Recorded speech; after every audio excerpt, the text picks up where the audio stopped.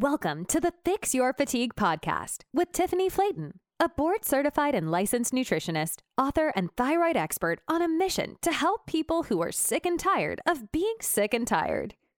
Hey everyone, today's episode is one of my kind of favorite things to talk about because it's something I need to address with people on a regular basis, but also one of the most maddening things that I talk about, and it is medical gaslighting. And first off, I want to say that I don't think, for the most part, practitioners in our conventional or traditional medical system are intending to do any of this.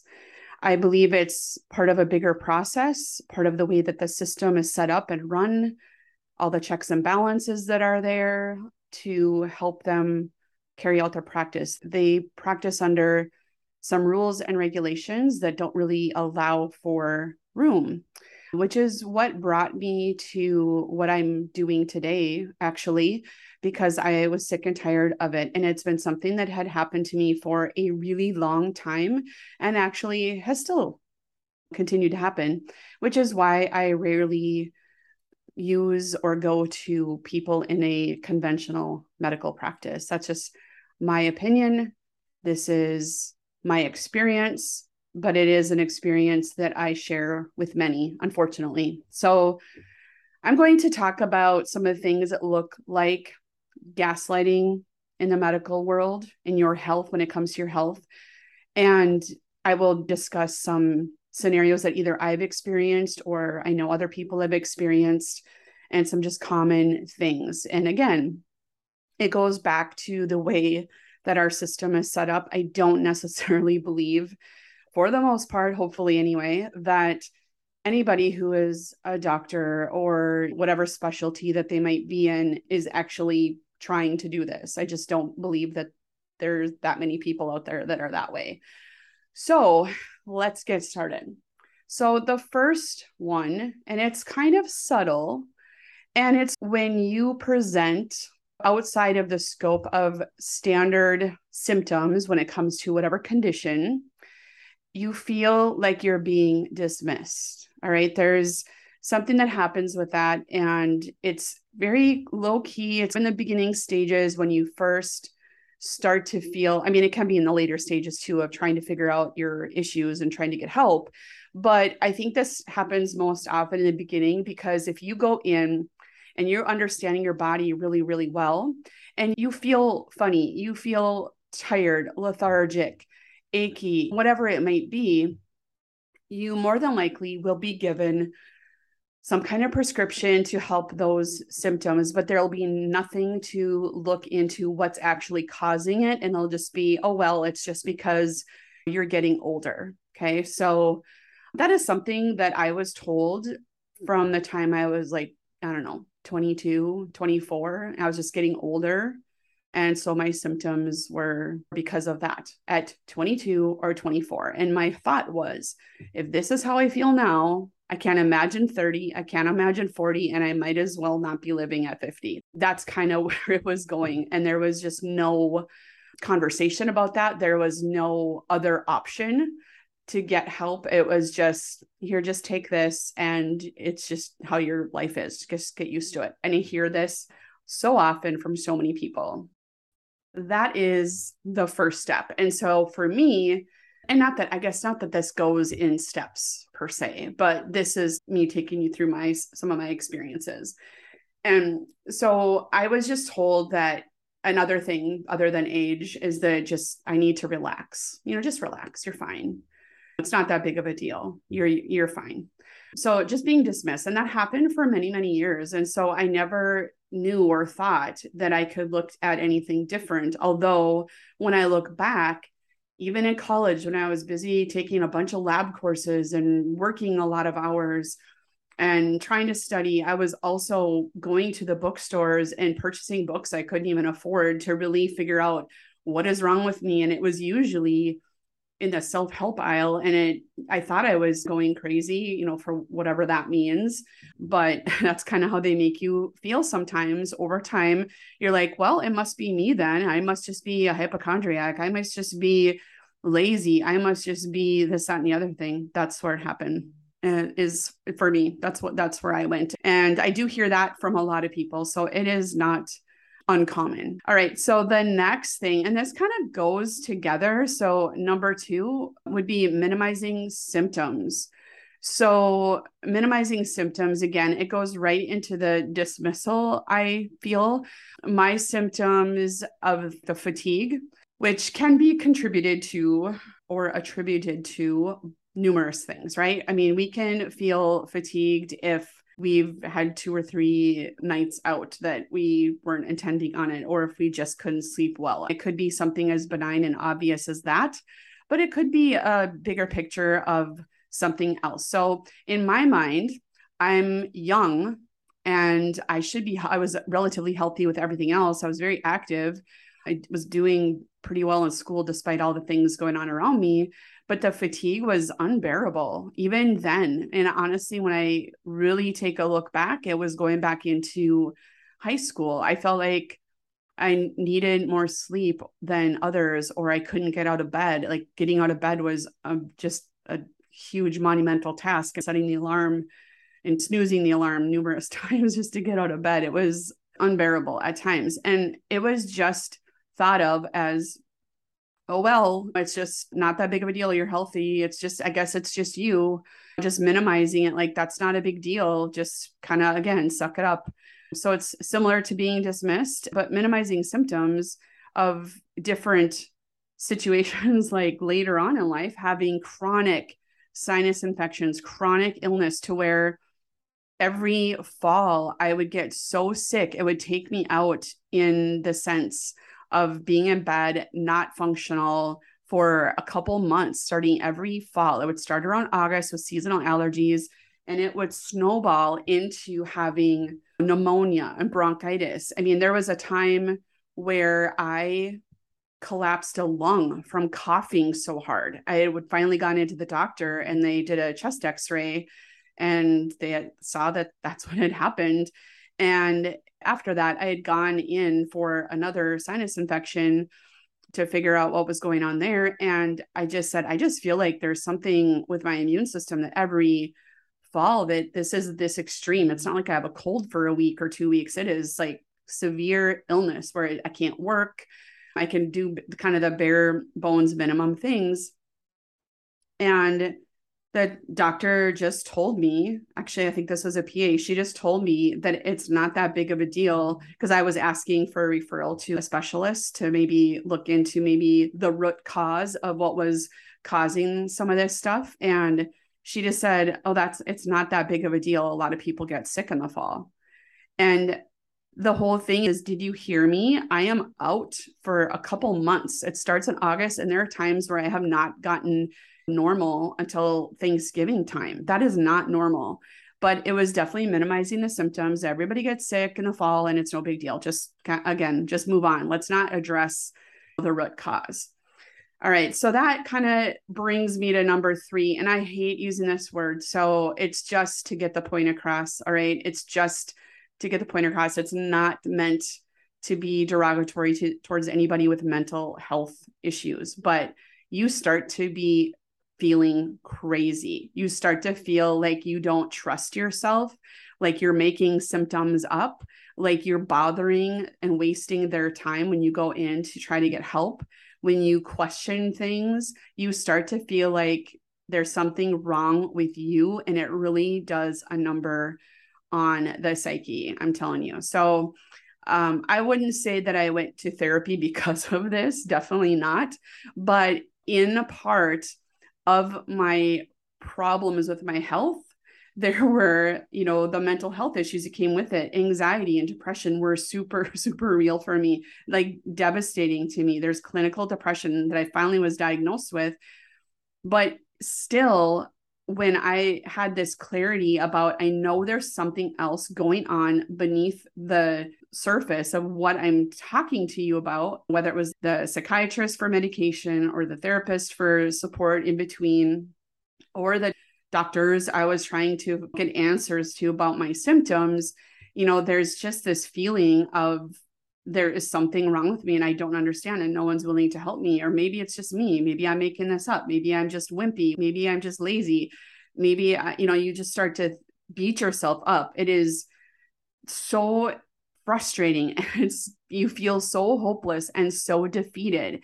And it's like, it's just all in your head. It's just, you are led to believe that it's something that you need to fix up in your head. And after that, it'll be fine. And there's nothing they can really do to help you with that. So I remember sitting in my therapist's office one day, had started the medication that the psychiatrist gave me to help with the clinical depression, to help me deal with my awful, awful symptoms. It all just snowballed together.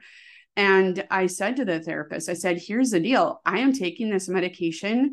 And while I believe that it took the edge off, where I feel like a little bit of light in my system, just a little bit of, positivity or happiness or whatever, I still can't function normally. I'm still really sad. I'm still very depressed. I don't feel well. When is that going to change? What is causing those symptoms underneath it all?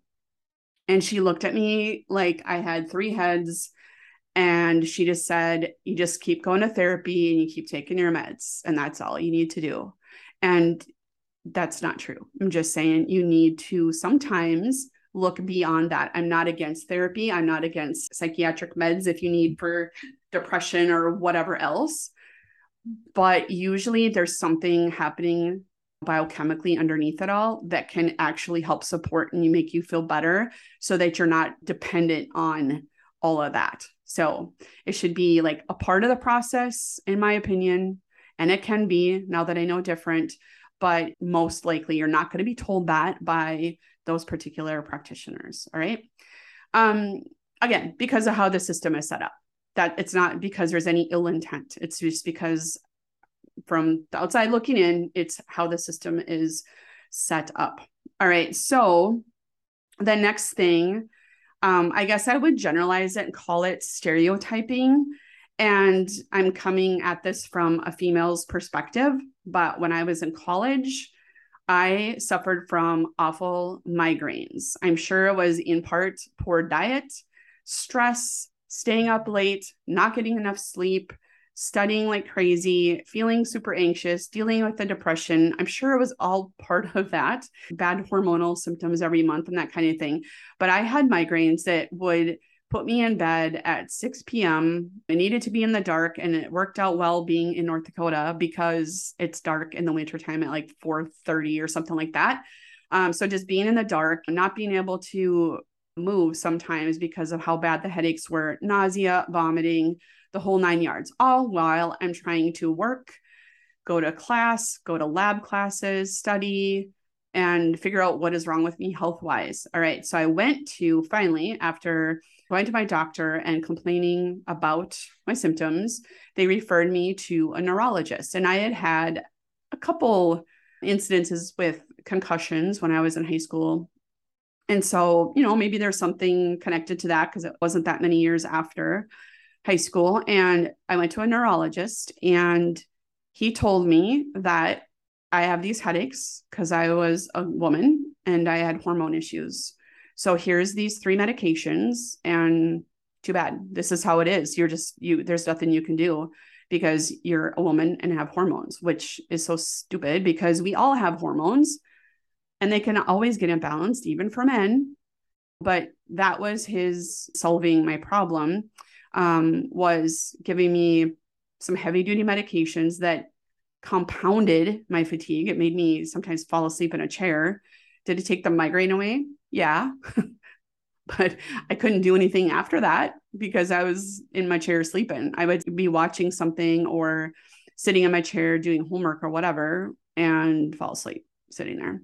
And that was the answer. It was because I was a woman. So I don't know what that looks like for other people and if they've had those experiences. And honestly, if you have anything to contribute to this or any experiences with this, I would absolutely love some feedback on your experiences because it's just super interesting. Sometimes you start to feel like this is only your experiences, but I know that's not true. So message me at hello@tiffanyflayton.com. And that would be, I don't know, be really interesting to hear. And hopefully it's not too much. All right. Hopefully we don't have too many experiences like this, but I'm suspicious that that's not the case. The next thing is lab work refusal. So, and that this kind of goes into the last one I want to mention. So I'll lump these together. So lab work refusal and shaming for research. Okay. So these are my experiences again. And like I said in the beginning, I've talked to a lot of people that have similar circumstances and similar experiences. And so this is not just my own, but these particular things are. All right. So lab work refusal. And actually, this just happened recently with me trying to work with a doctor with my daughter's situation. And it was like pulling teeth to get some stuff done and get some answers done. So I know that not everybody is into anatomy, physiology, biology, science, and health and all the things. I understand that. However, I would say the majority of people who are struggling with symptoms can research and read information. Maybe they don't understand all the minutia of all the sciencey stuff, but they might be able to learn enough to ask the question and to maybe get some support because you're trying to help yourself. All right. So my experience with this, when I was trying to deal with things, this is even after the thyroid cancer and surgery. And this is probably like 3 years after, and I'm still feeling like garbage. I wasn't supported from my doctor with medications and trying new medications with the thyroid thing. That's a whole nother episode. But what I was trying to figure out is a few things like with inflammation and blood sugar and that type of thing. I asked from my general practitioner, I asked her to run some basic labs for that. Now their hands are tied apparently because she said, no, you're too young for that. Insurance won't cover it. And I said, well, what about if I just pay cash for those tests? Because I knew those tests weren't that expensive. So it wouldn't be that big of an issue to pay cash for it because I wanted at least a baseline. And she just kept saying, you're too young. That doesn't, we can't write an order for that lab. We can't. And she didn't, she wouldn't, and she couldn't.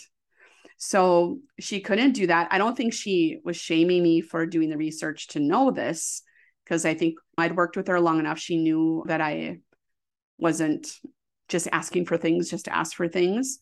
But she couldn't. Her hands were tied. And I have experienced this down the road, like I said, with my daughter with things, and they will not run certain labs if it doesn't check the box with the symptoms or the presentation of the individual patient. And so that is really frustrating because sometimes there are things showing up on things that are not expected, especially in this day and age with our poor quality food, our poor lifestyle habits. People are getting younger and younger diagnosed with different chronic conditions. And so you would think that that would work, especially if you're trying and willing to pay cash for something. And no, they won't do that. So the recent situation with my daughter was this chronic infection where it was causing her to have symptoms like every couple months, and she'd be knocked out, wiped out, sleeping for 2 days with a low-grade fever, sometimes a high-grade fever actually, and just down and out and just done for like 2 days. And then she kind of perk up and then she would be better and whatever. So I had to beg for a regular test for looking at white blood cells and looking at the immune system. I had to push that. And she wasn't going to order that test for me because she just said, well, it's viral and there's nothing to do. And I'm just like, this has been happening every couple months for about 6 months. There's got to be something happening there. Well, she ran it eventually. Finally, it came back where she did actually have an indication of having some kind of bacterial infection. So in this case, antibiotics, which I don't love to have to take, but if you can't get over things and you're getting sicker, you got to deal with taking what you need to take to help yourself get better. And that's what we did. And she got better. And that stuff hasn't happened since. Now, there's a whole other issue when it comes to thyroid testing. And that's probably a whole different podcast. But that is where I see and hear the most, because I work with so many thyroid patients, is that the shaming for doing their research is huge when it comes to thyroid. And I have gotten it myself actually too. And I have gotten told things like, oh, those numbers don't do anything. All those woo-woo doctors order those types of markers. They don't tell us anything about how the thyroid is functioning or how the hormone levels are in your body. Or things like, if it makes you feel better, I guess we could do that, but it's really not going to help you. So basically what they're saying is, we're not trained into testing thyroid like that. I don't know what I'm doing when I look at those numbers. Therefore, I don't want to look like a moron when you get your lab results back and they're not in normal range. I don't know what to do after that. But they can't say that, or they won't say that. And to be honest, I've talked to practitioners off the record, so to speak, just like in a normal conversation, not as a patient. And it is true that they are totally trained to order only two. It's T4 and TSH. They're only trained really to order those two tests when it comes to thyroid, unless there's some specialty, an endocrinologist that's working on someone with thyroid cancer or, some other condition. But for the most part, they're only trained to do that. They do not know what to do with any other labs when it comes to thyroid. And this is probably true for many other things as well. But when you present research, they don't like it. I don't know if it's an ego thing. I don't know if it's because I'm sure, to be honest, I'm sure sometimes it's super annoying. You've got the people with 6 pages of Dr. Google kind of, articles and that kind of thing. I get that. That's probably a little bit much.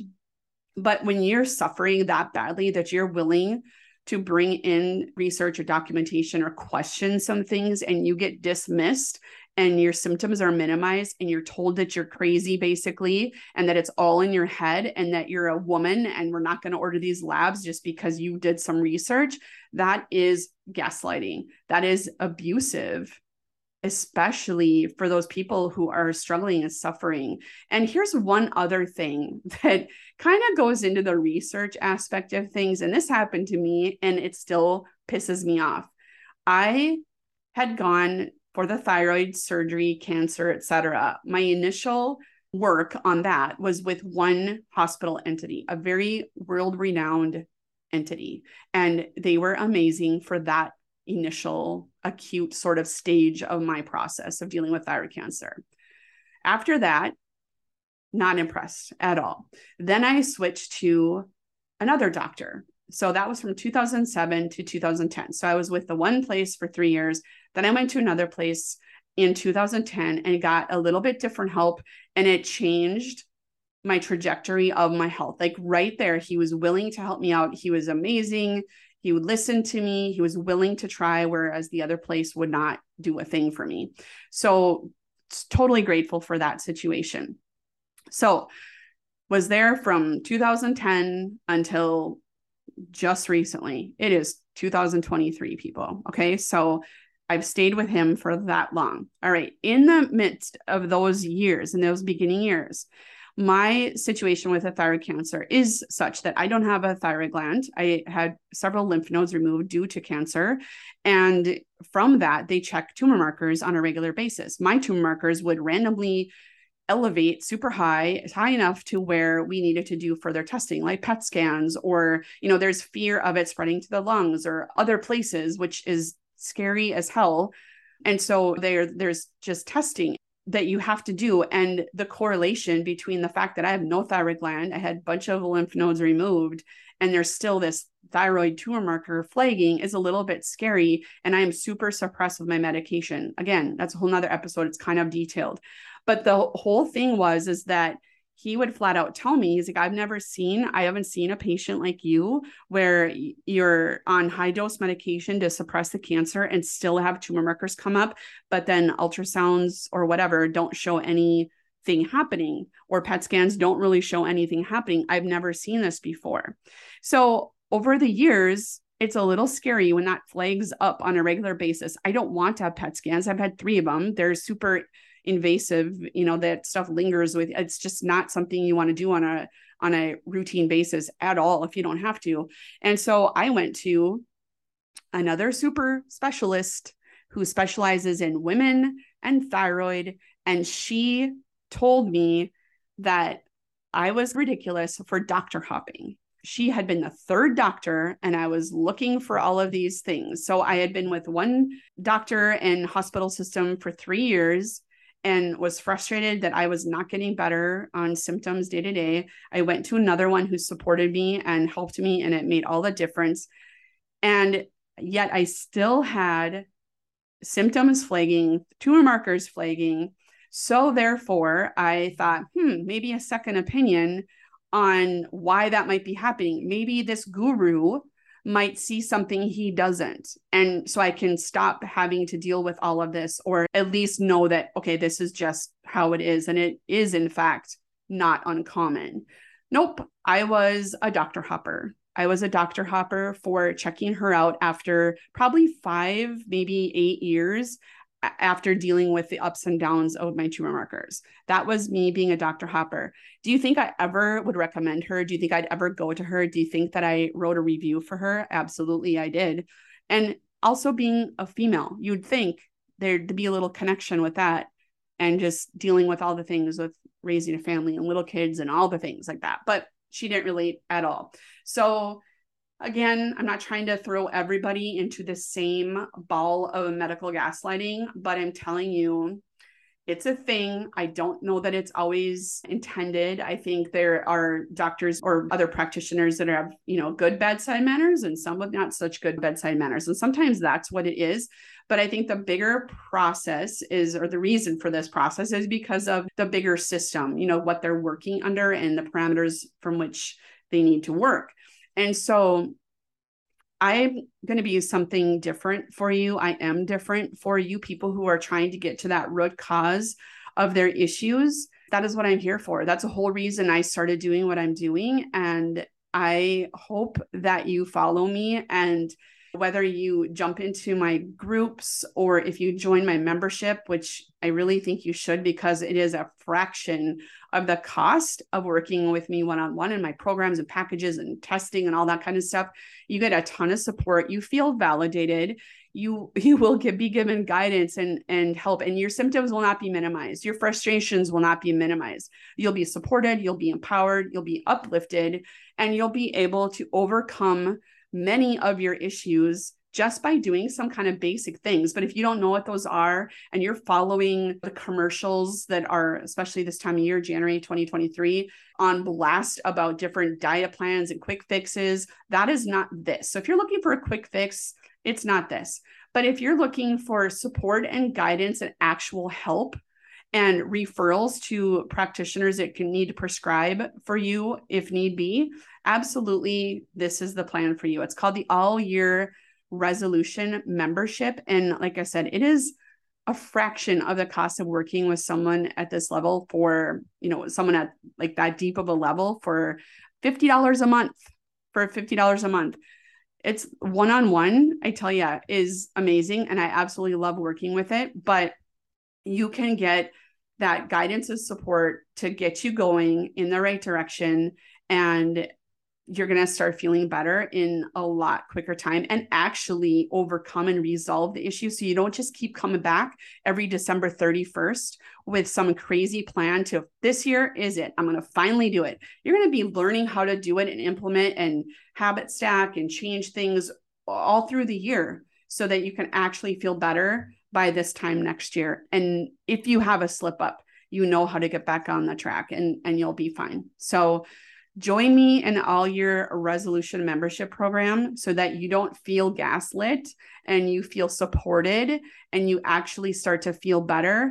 It's in there for you. All right. It's there for you. So go to the show notes, click on the link, and sign up today. You can join anytime. And like I said, it's not going to stay this price for very long. It's a really good price. It won't stay that way forever. So I would jump in now and get, stuck into that price point so you can start to feel amazing in no time at all for a low investment, but a very high investment in what you're going to get out of it. There's a ton of value there for you. So, all right. I hope this has been helpful. I hope this resonates and that you understand that it's not you, it's them, and that you can actually join a group that can be supportive and help you move forward in your health. Have an awesome day. Thank you. Bye-bye. Thanks so much for tuning in to this episode of Fix Your Fatigue with Tiffany Flayton. If you are enjoying the show, please feel free to rate, subscribe, and leave a review wherever you listen to your podcasts. This helps others find the show, and we greatly appreciate it. Thanks again for tuning in, and we'll catch you in the next episode.